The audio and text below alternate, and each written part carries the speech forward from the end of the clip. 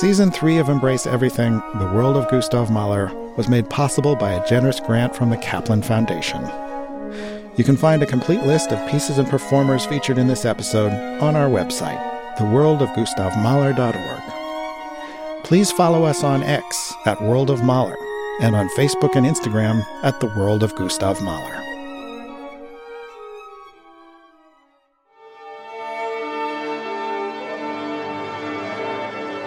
Gustav Mahler told his fellow composer Sibelius that a symphony must be like the world. It must embrace everything. And that's where we get the title of our series. We're going to explore Mahler's musical embrace. Mahler lived from 1860 to 1911, and his symphonies weren't understood during his own lifetime.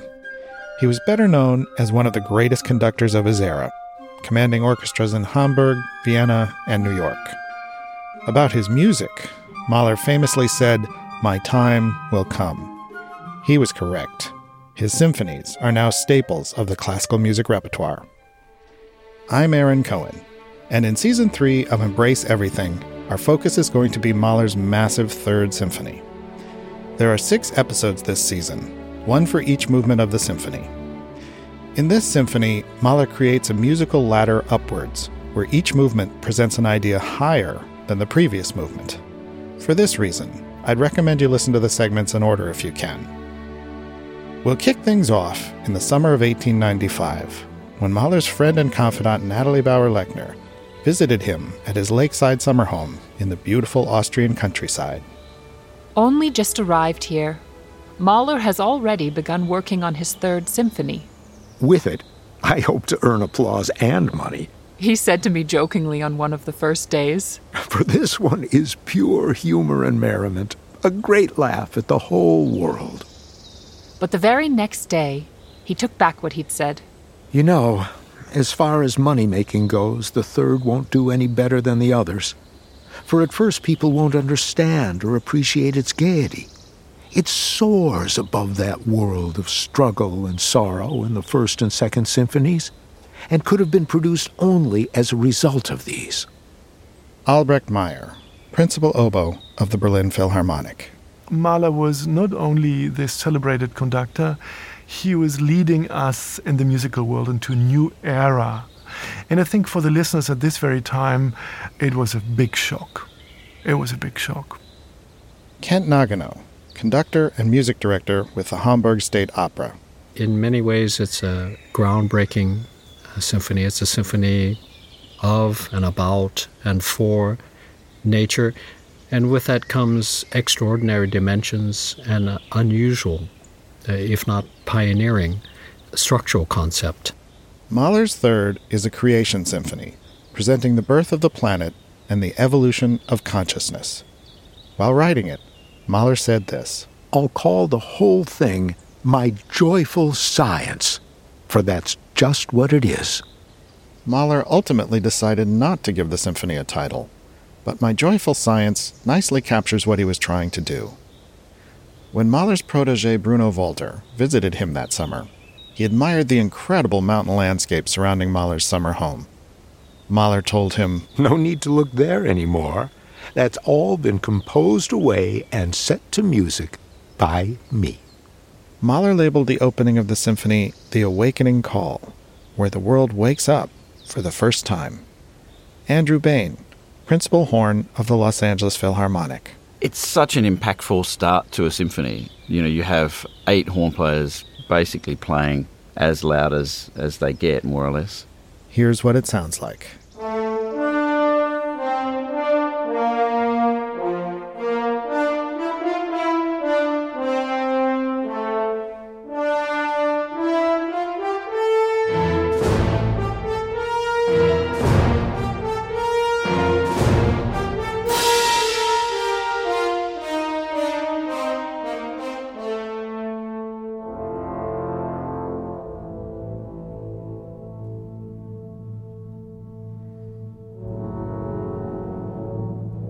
Mahler tells us this. It's the world, nature as a whole, that is, awakened out of the unfathomable silence into tones and sounds.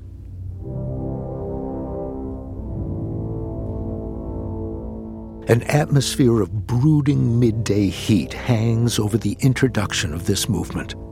Not a breath stirs. All life is suspended, and the sun-drenched air trembles and vibrates.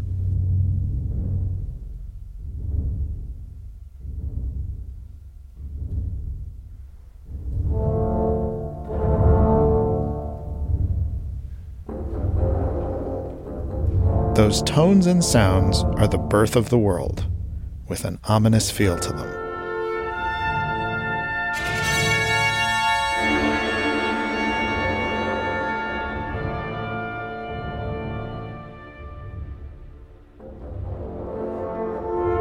Carter Bray, principal cello of the New York Philharmonic.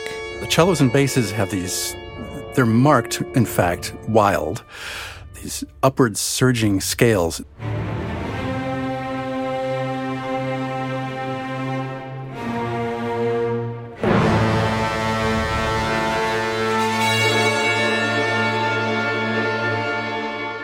It's very much like the beginning of the Second Symphony, actually. Same kind of gestural brutality.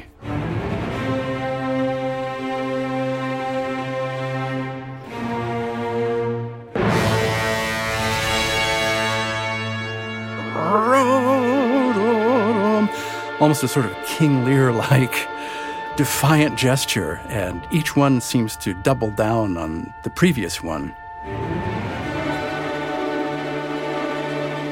Mahler tells us more. It has almost ceased to be music.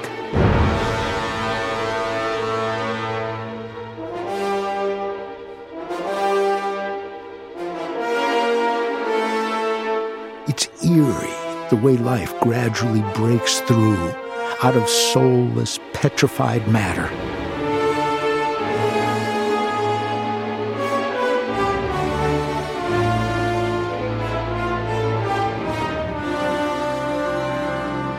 I might equally well have called the movement What the Mountains Tell Me.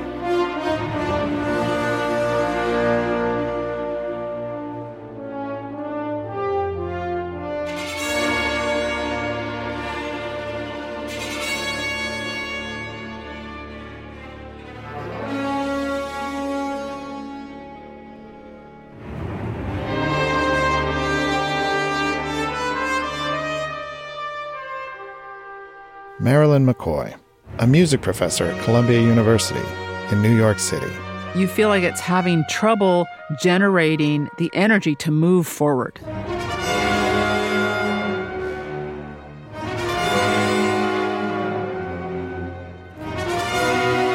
This piece doesn't have the same kind of momentum that other first movements have.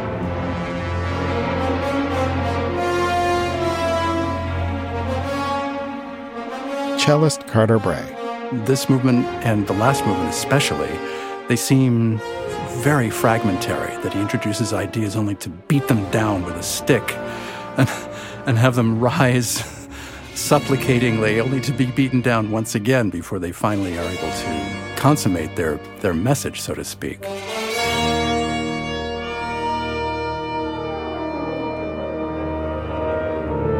And so we're off to a pessimistic start.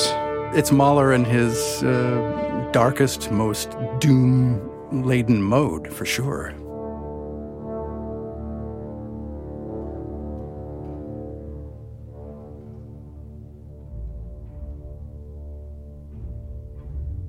The music deteriorates to a low rumble.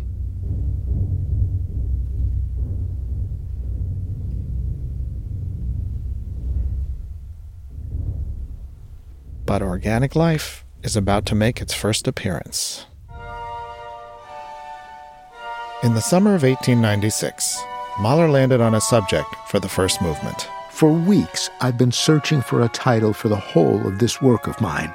And finally, I hit upon Pan, which, as you know, was the name of a Greek divinity that subsequently symbolized the essential nature of all things. Pan is Greek for everything. The Greek god Pan is typically depicted as half man and half goat. Mahler wasn't the only composer to find musical inspiration in the figure of Pan. In Ravel's ballet Daphnis and Chloe, which premiered in 1912, there's a whole scene devoted to Pan. Here's what it sounds like.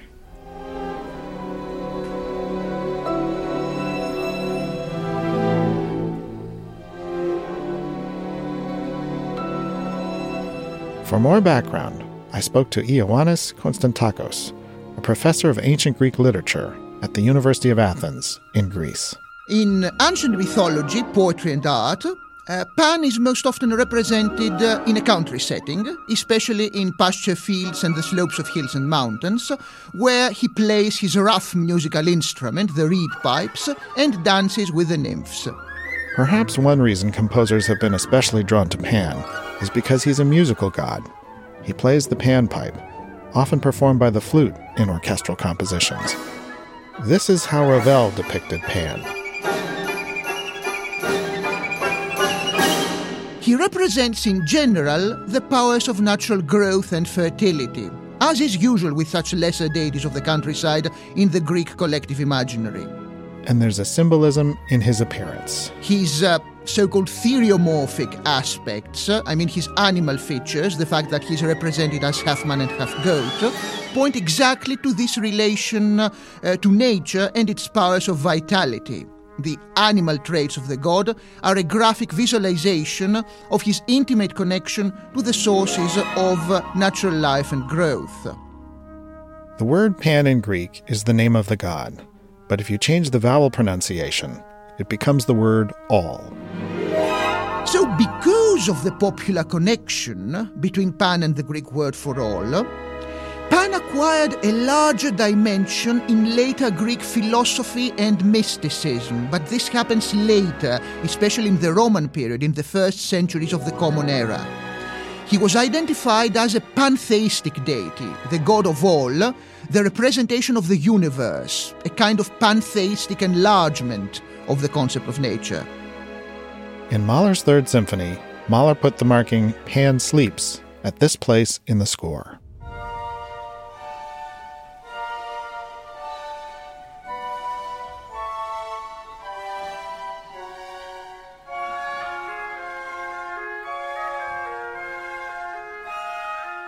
As the summer of 1896 went on, Mahler had more ideas. I've also now found the title for the introduction, Pan's Awakening, followed by Summer Marches In.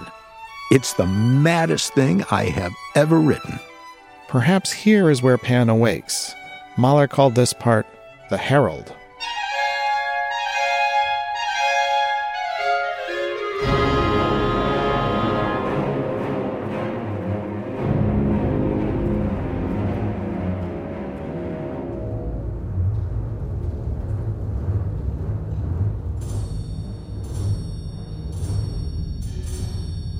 This is organic life's first attempt to wake up. And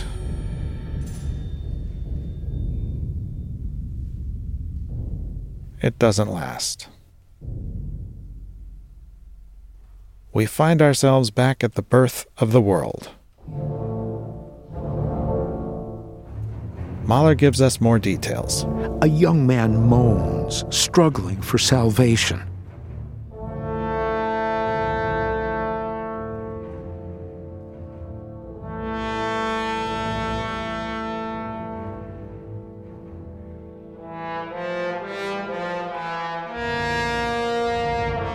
Life is still chained in the abyss of lifeless, rigid nature, as in Hölderlin's Rhine.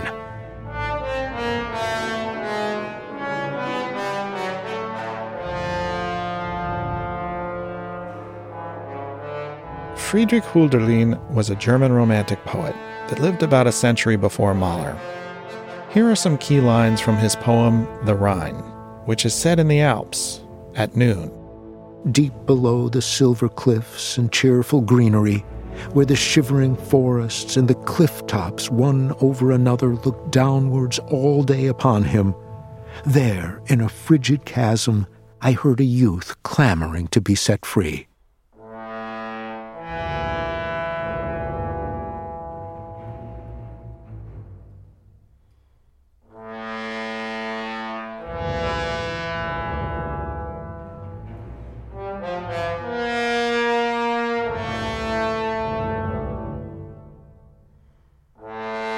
there are 3 major trombone solos in the first movement. Toby Oft, principal trombone of the Boston Symphony Orchestra. The first one is big and thunderous and bravado.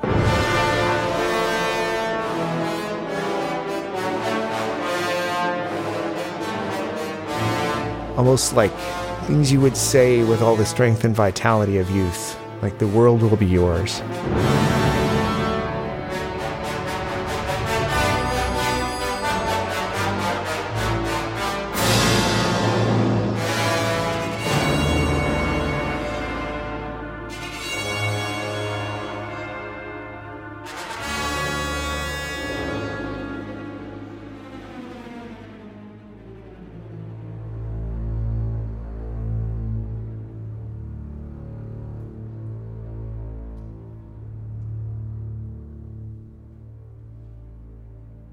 Life makes a second attempt to wake up. The music of Pan returns.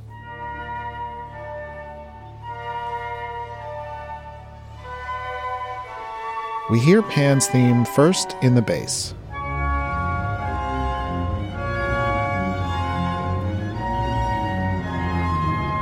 Then in the oboe.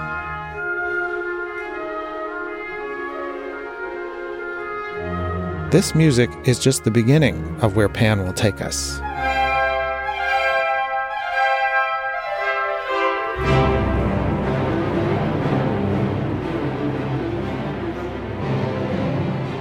I always feel it's strange that when most people speak of nature, what they mean is flowers, little birds, the scent of the forest.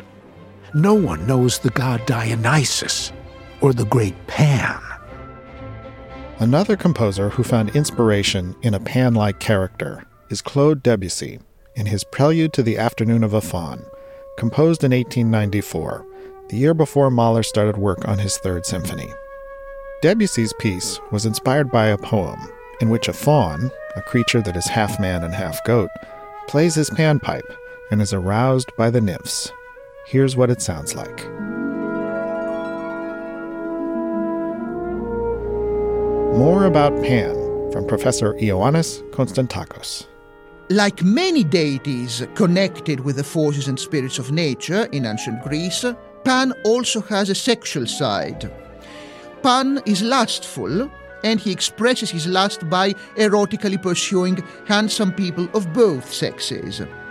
His lust and sexual energy are a representation of the natural powers of fertility and reproduction, the force of growth and vitality that keeps animals alive and ensures the survival of the natural world. In Debussy's music, we feel the sensual side of the faun.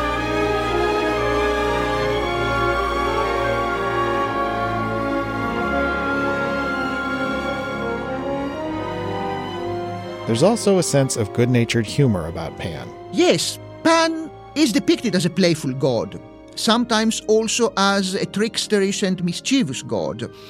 He likes to dance and flirt with the nymphs on the mountains, the fields and the caves. He also seems to be a trickster, a figure of a Till Eulenspiegel type, who likes to play pranks on his unsuspicious victims. The author E.M. Barrie was influenced by the playful side of the god when he created his famous character of literature, Peter Pan. There is also a darker aspect in the forces represented by Pan, as is often the case with the ancient Greek deities and demons of nature. Pan may also express and channel more dangerous powers. He may inspire emotions of sudden, uncontrollable fear or states of manic frenzy. Pan is the source of the word panic. He thus represents not only the idyllic side of nature, but also the wild powers that are inherent in the elements of nature, the uncontrollable aspect of natural drives, the elemental fear that wild nature can inspire. When we meet Pan early on in Mahler's first movement, we revel in the light-hearted music. Mahler will portray the panic a little later. Mahler's protege, Bruno Walter, said that he saw Pan within Mahler himself, and perhaps this isn't surprising. Music professor Marilyn McCoy. Every topic in there is Mahler. Nature, shepherds, rustic areas, It's like, that is Mahler.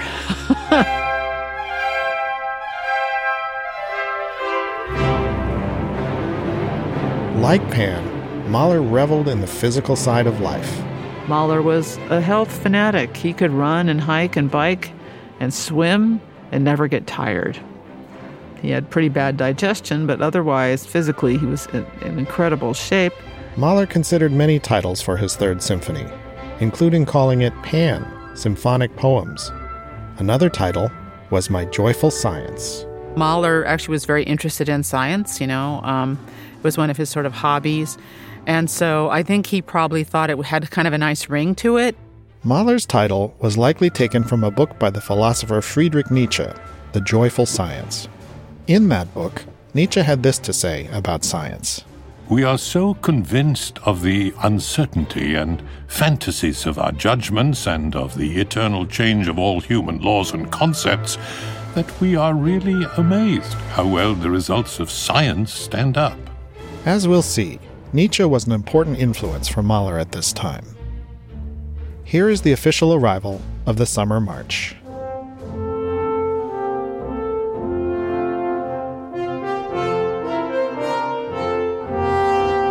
If you listen closely, you can hear that this march is related to the awakening call from the opening of the movement.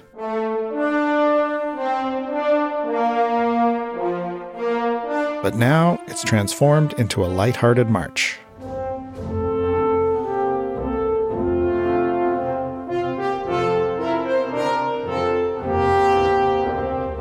And we hear Pan's sleepy theme, now wide awake.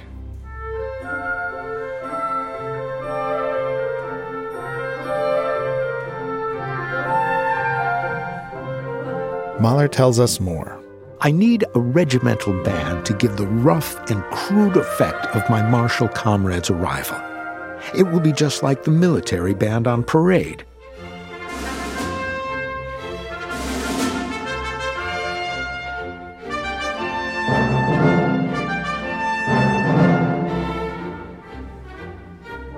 Such a mob is milling around.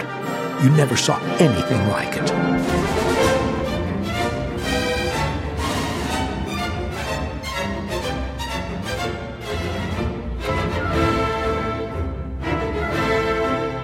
Marches played a huge role in Mahler's output throughout his career. Cellist Carter Bray. He couldn't stay away from them, and they obviously had a very deep significance for him, whether they were clearly a funeral march or a different kind of military-sounding march, or even a merry kind of town band sort of march. Summer marches in and blossoms.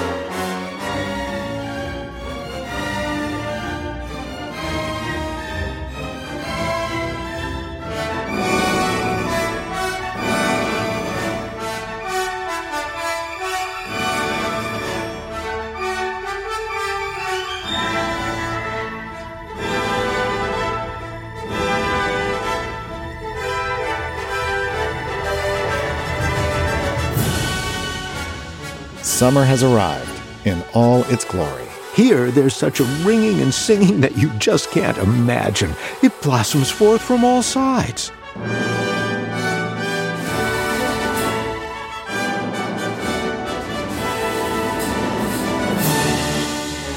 How can people forever think that nature lies on the surface? Those who aren't overwhelmed with awe at its infinite mystery, its divinity, these people haven't come close to it. And in every work of art, which should be a reflection of nature, there must be a trace of this infinity.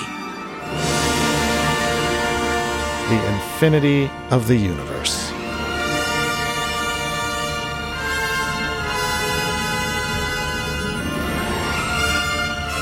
And a mystery that includes the wild, uncontrollable powers of nature.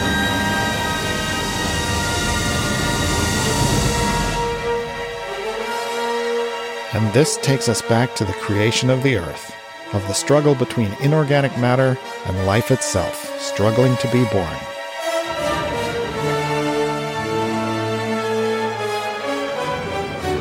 Mahler tells us this. It's Zeus toppling Kronos, the higher form overcoming the lower, that finds expression in this movement. More and more I see how the Greeks' vast conception of nature underlies it.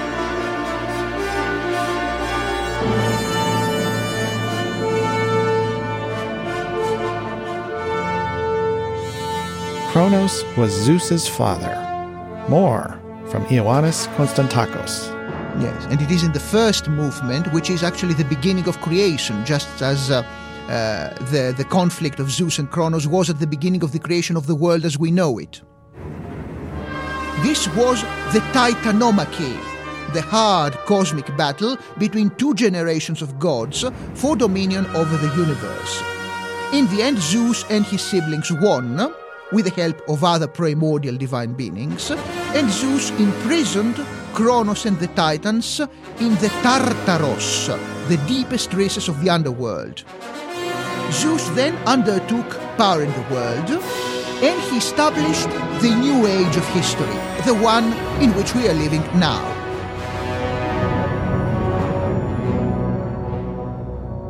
We come to the second trombone solo, back to the moans of youth, of captive life struggling for release.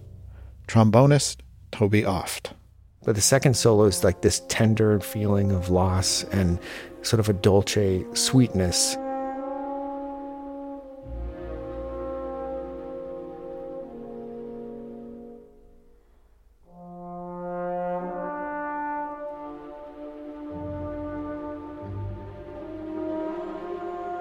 Where did Mahler get the idea for a trombone solo like this?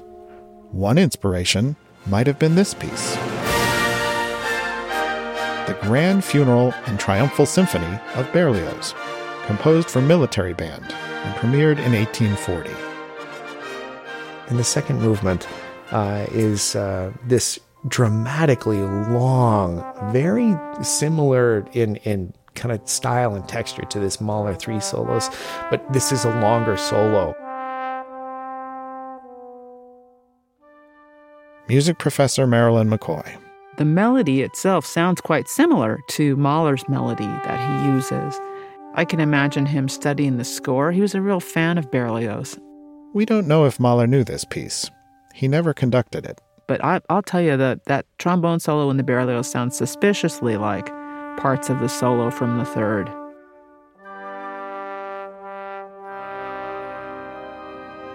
Berlioz accompanies his trombone solo with brass instruments. Listen closely to Mahler's trombone solo, where the trombone is accompanied by the cellos. New York Philharmonic cellist Carter Bray. And it's very interesting during this trombone solo. Here you have a baritone tenor range instrument being accompanied by baritone tenor ranged instruments. So the whole feel of this section, the whole vibe, the color is very dark.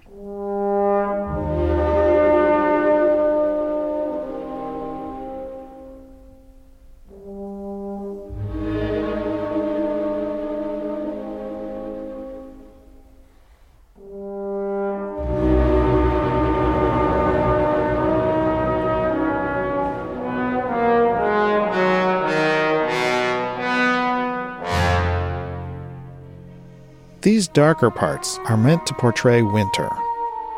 Perhaps Mahler had this quote in mind from Friedrich Nietzsche. Winter. A wicked guest is sitting at home with me. My hands are blue from the handshake of his friendship. I honor this wicked guest, but I like to let him sit alone. I like to run away from him. And if one runs well, one escapes him.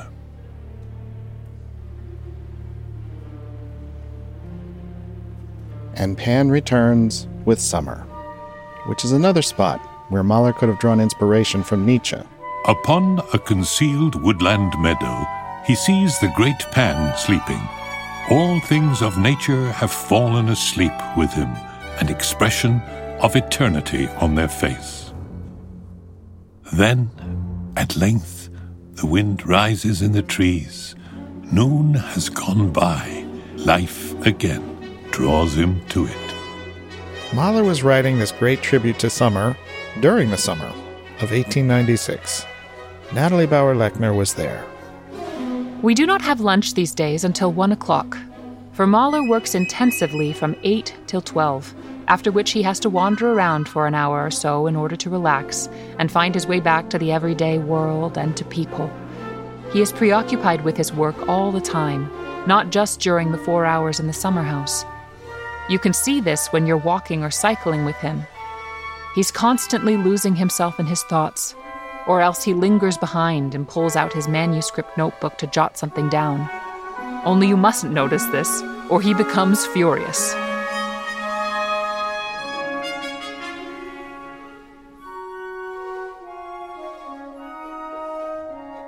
Mahler acknowledged the inspiration he drew from nature.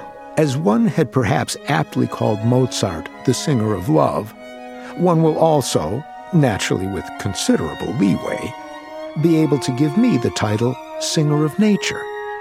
Ever since my childhood, nature has been for me one and all.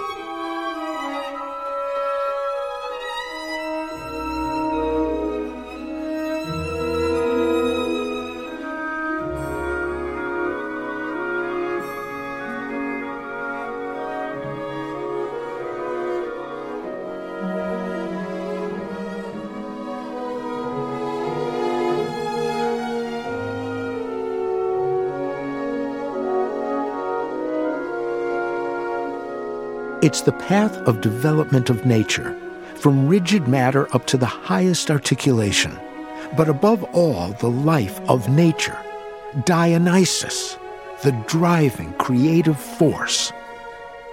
The music of Stravinsky was labeled Dionysian, especially his Rite of Spring from 1913, in which the characters dance and become one with the earth. Dionysus and Pan have some elements in common. Ioannis Konstantakos. Both Pan and Dionysus are gods of merry celebrations, festivals with boisterous music and vigorous dance, which often take place in a rural setting. But Dionysus is a broader god. And above all, Dionysus is a god who grants a particular kind of religious experience. The ancient Greeks called it mania. We would term it, in psychological terminology, ecstasy or trance.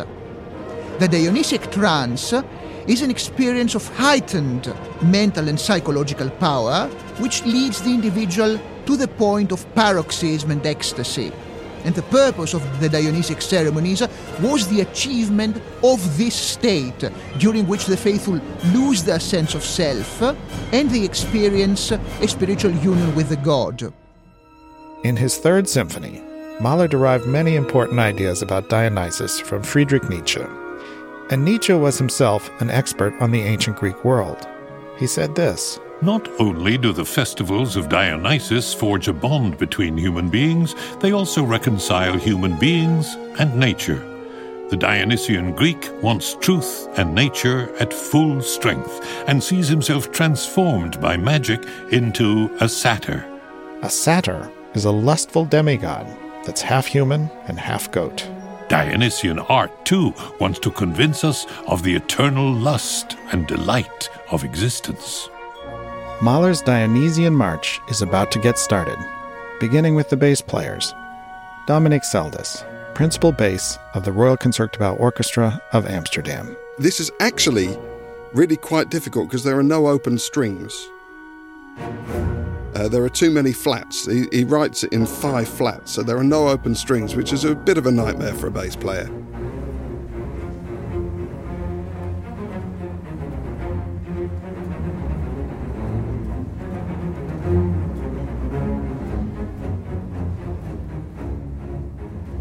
Mahler put this marking in the score. The mob, rabble.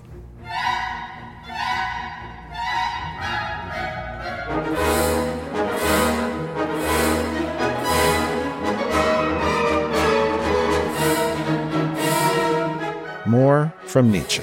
Dionysian music, in particular, excited awe and terror. the emotional power of the tone, the uniform flow of the melody, and the utterly incomparable world of harmony.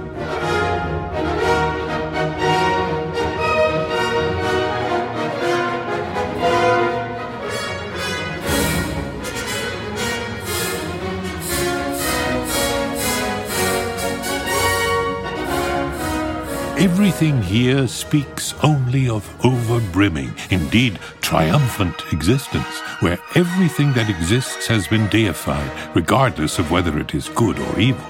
Thus, the spectator may stand in some perplexity before this fantastic superabundance of life. A parade of jubilant existence. Cellist Carter Bray. I'm waiting for some Midwestern college marching band to play this coming down Central Park West for the Thanksgiving Day parade sometime. I think it would work perfectly.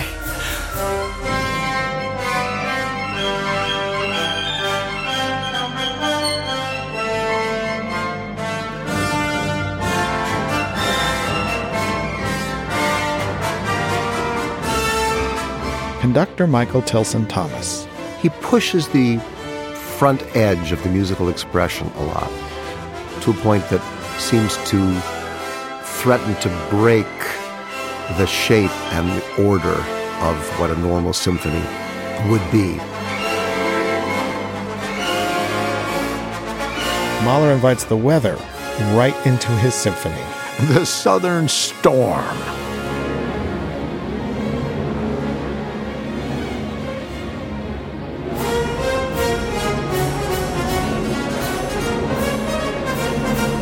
Southern Storm with a marching band at the center of it.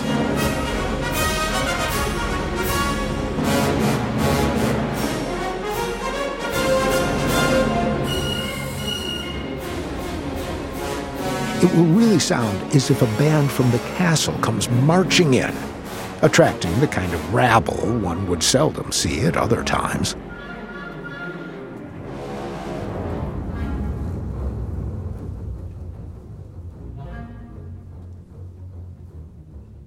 After all the excitement, Mahler takes us back to the awakening call from the opening of the symphony. Horn player Andrew Bain. He uses that thematic material again, but it sort of extends the range of the horns, and we even go higher than what happens at the beginning.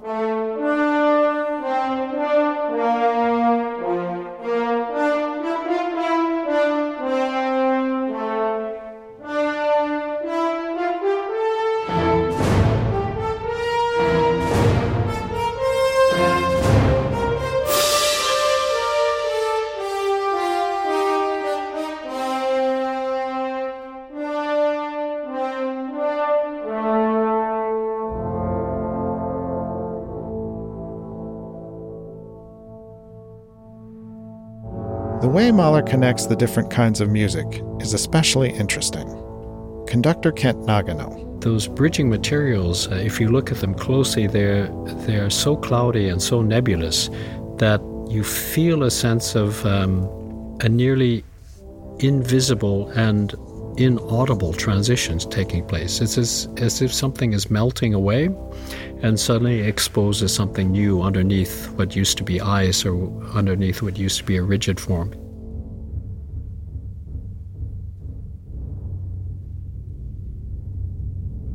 As the music melts away, we find the rigid form of inorganic matter still there.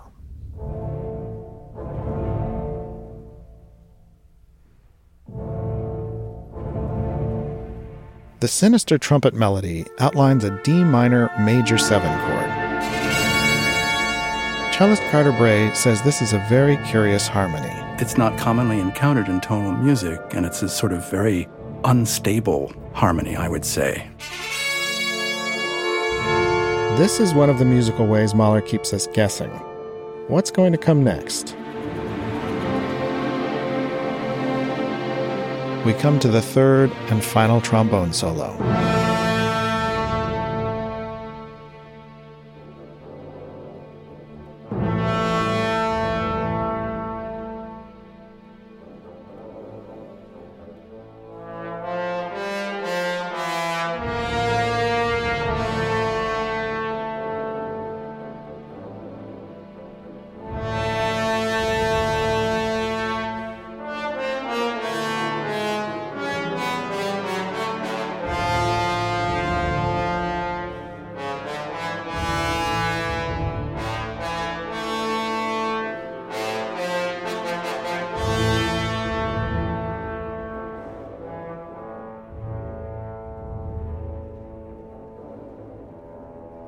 This solo sounds much like the first one. Trombonist Toby Oft. But right about the middle, it goes back to the pain of the second solo.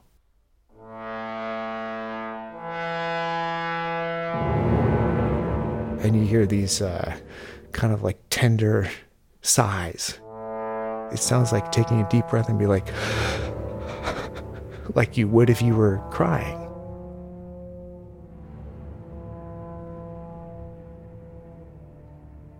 You're just holding it while the strings are kind of like sobbing with you.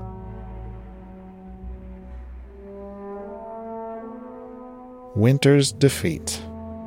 Music professor Marilyn McCoy. There isn't a sense of death, but there's a sense of, I'm going to stop fighting this fight. It's not working.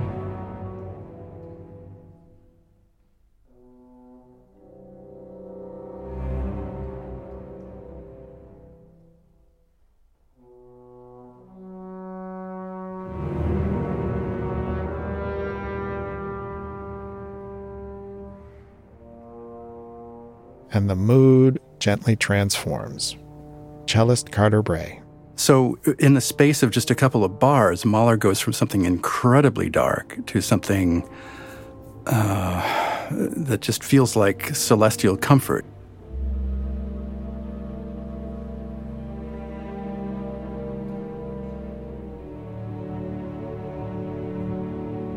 Summer can now triumph fully. Mahler explained. It doesn't come off without a struggle with the opponent, Winter. But he is easily dispatched, and Summer, in his strength and superior power, soon gains undisputed mastery. This movement, treated as an introduction, is humorous. Summer peeks out, making sure the coast is clear. No sign of Winter. With Winter defeated, Summer has the floor.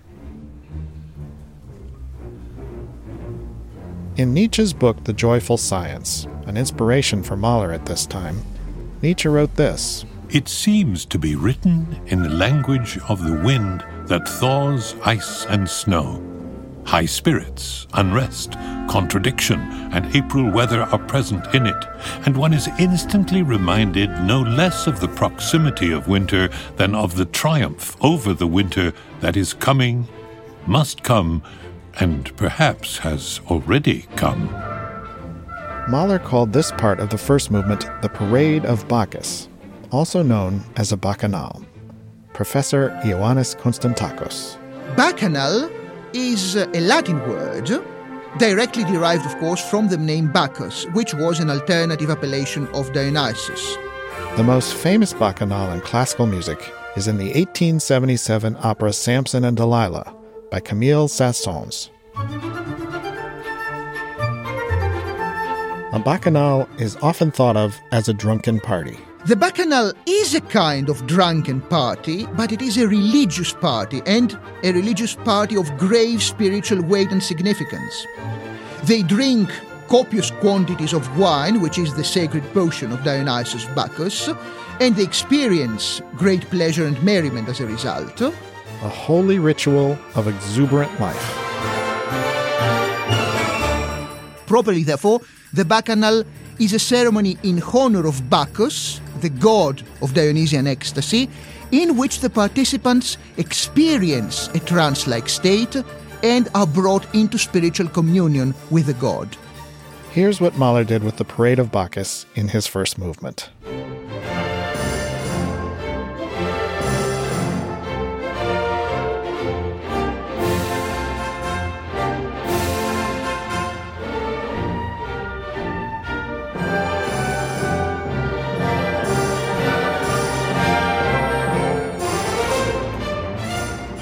Mahler completed the first movement in 1896. It would take a few more years before the symphony was performed in its entirety. While conducting the first movement at the dress rehearsal for the premiere of the Third Symphony in 1902, Mahler turned to his wife and quoted the book of Genesis. And he saw that it was good.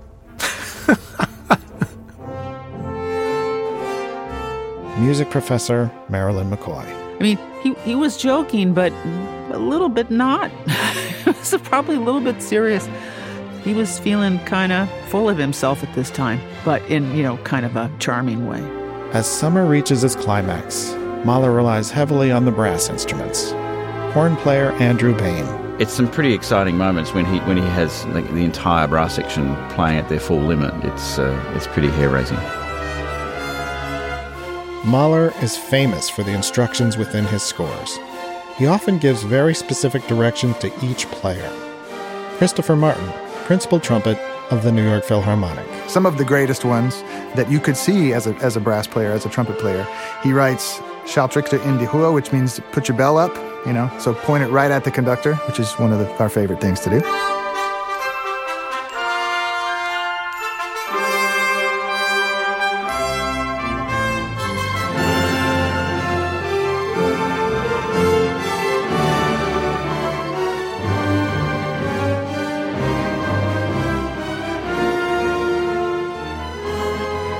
At the very end of the first movement, Mahler unleashes his brass cavalry.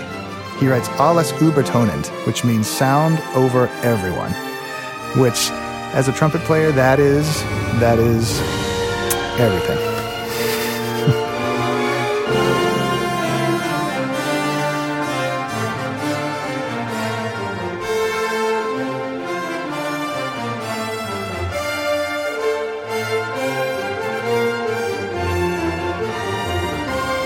Always and everywhere, it is only the sound of nature. We are again reminded of the infinity of the universe. A mystery that we all participate in. The lifeless world gradually leaps to life. And when summer comes marching in, watch out.